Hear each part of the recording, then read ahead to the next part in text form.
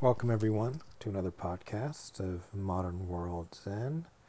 This is Josh Barzell. In this episode, we have something very special. I haven't really been reading the words of an enlightened being on this podcast. I've given my opinion, my interpretation. But in this podcast, in this episode, I'm actually going to read you the words of an enlightened being. And this enlightened being is actually female, which is also pretty incredible because, generally speaking, we're not ever given the news of that women can be enlightened. Generally, it's all men all the time. Jesus, Buddha, Muhammad, Moses, men. This is a woman, and her name is Layla Shwari.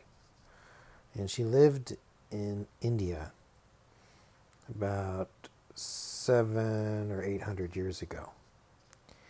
And she was a yogi, saint, and fully realized, fully enlightened saint.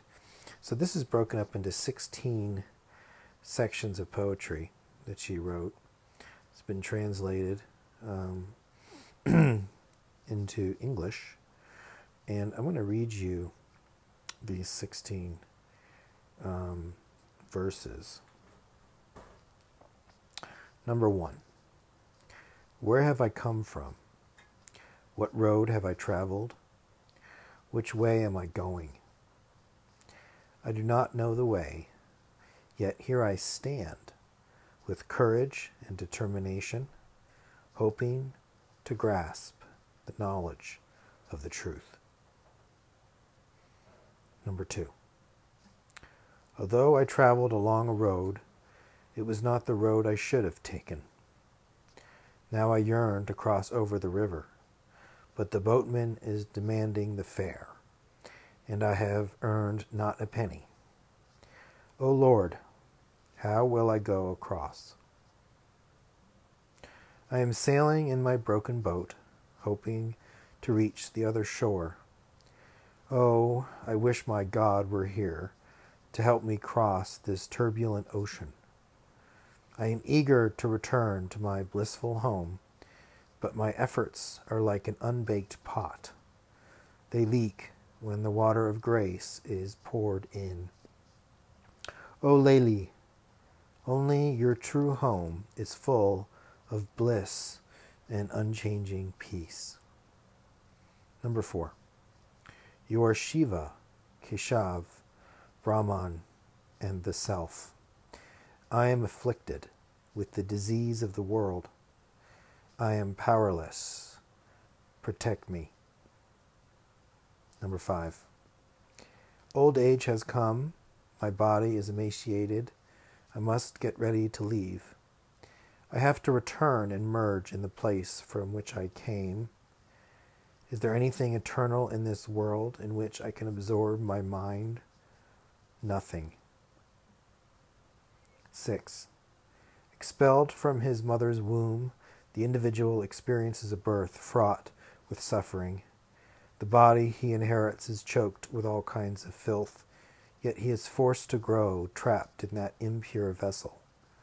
Deluded by his belief that he is the body, and that through it he can attain joy, he seizes on a mate.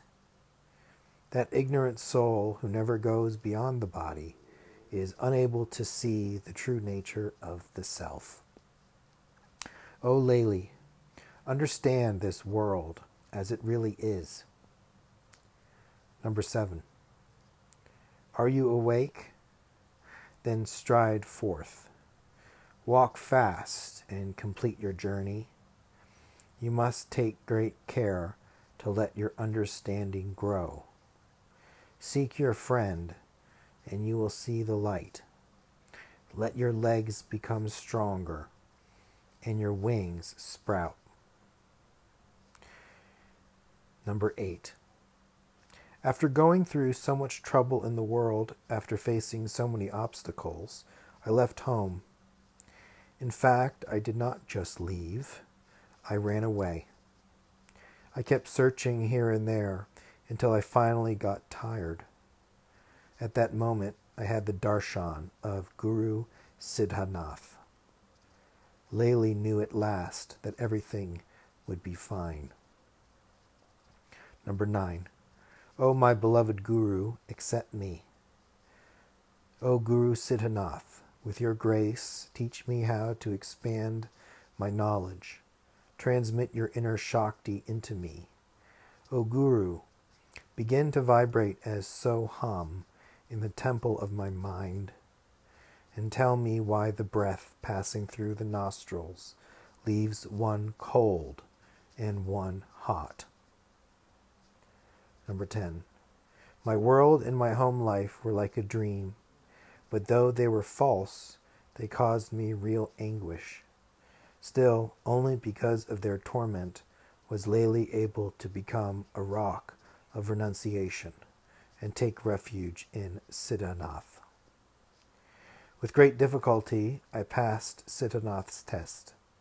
Then he rewarded me by initiating me into Siddha Yoga. A wave of courage arose in my heart, and the fire of agitation began to be extinguished.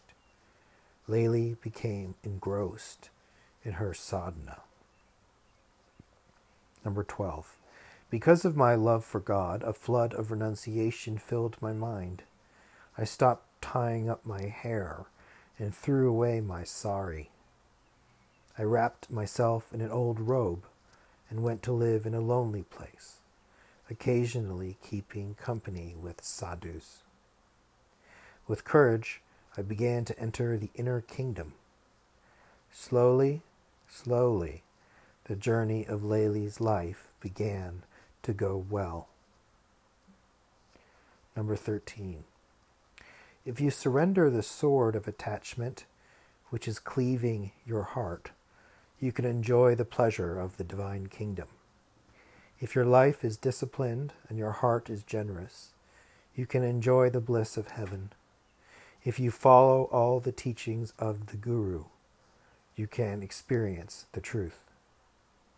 You alone have to undergo the fruits of your karmas, whether good or bad.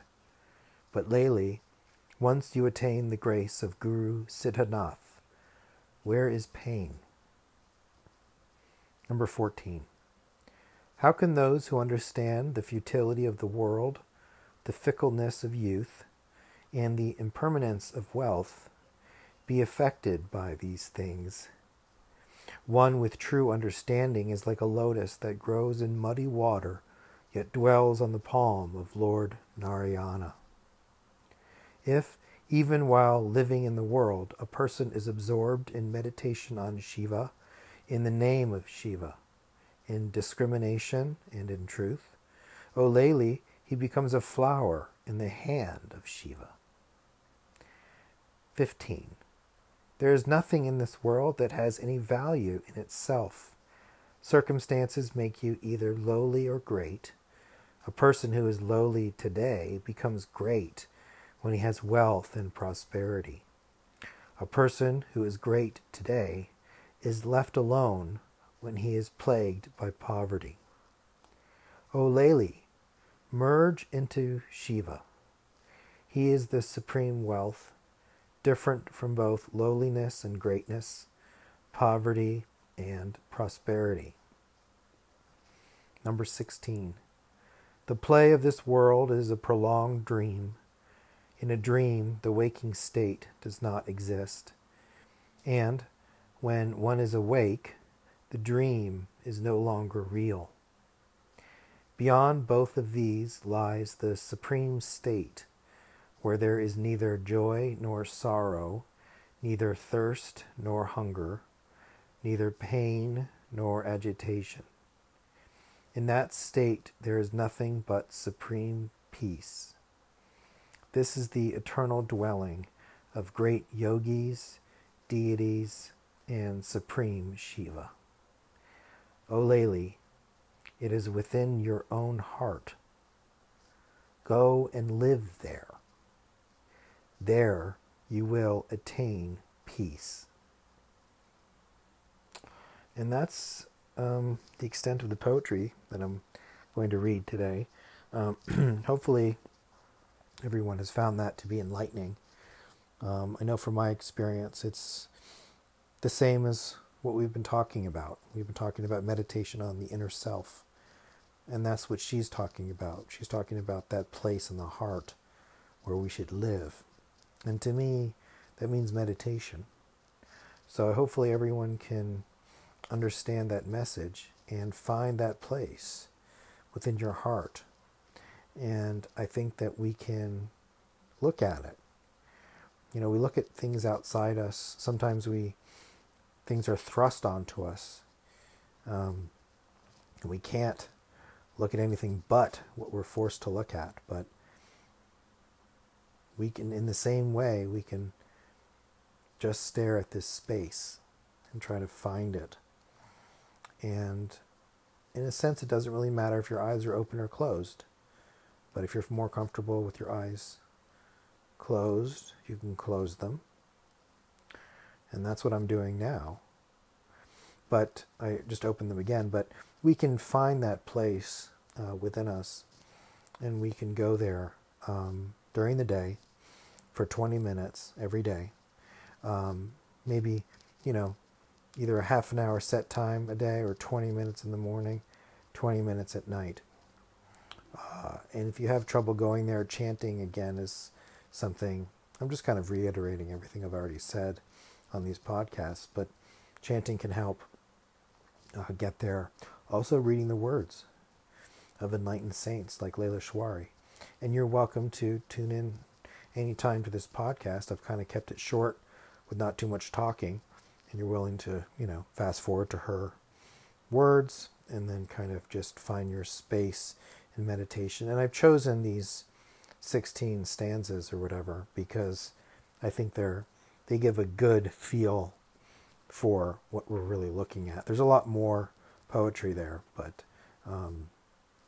luckily we have that in circulation. But if anyone's interested in getting more of it, they can contact me. But for now, that's pretty much the extent of this podcast. And I think that we should all try to spend some time there. And what happens when we get there? Well, other things can arise, and we just look at them. We just have our awareness open in that space, in that heart space. Lily described it as her home, right? So we can look at that heart space, and we can try to find that. She described it as the eternal dwelling of great yogis, deities, and Supreme Shiva. So that's what we're looking for. And what we see, what arises, is just that. Something's arising there. Just like if we went home and something was there, we would, wouldn't be so upset by it. We could just kind of be aware of it and go on about our day. So that's how we should kind of look at meditation, where, we have certain things that can come up. We know we're doing something good, but something comes up. We can just be aware of it and stay in our space. And that can be how we're going to meditate, and remember what we're kind of the main thing that we're focusing on, but let whatever the mind wants to do it, whenever it wants to do it, really. But make sure we're maintaining this awareness. So I want to say thank you to everyone for tuning in to this very important episode, which I'm going to put at the end of all the podcasts that we've done. I thought it was just helpful to reflect on the actual words of a saint. And she happens to be, female. So it shouldn't surprise anyone. The attainment is identical for male and female saints. Doesn't change in any way. So, we're always thinking about that these men enlightened beings, these male enlightened beings, we never hear of a female. So I thought that would be very interesting to do. So again, I just thank everyone for tuning in. And this has been Josh Barzell for Modern World Zen.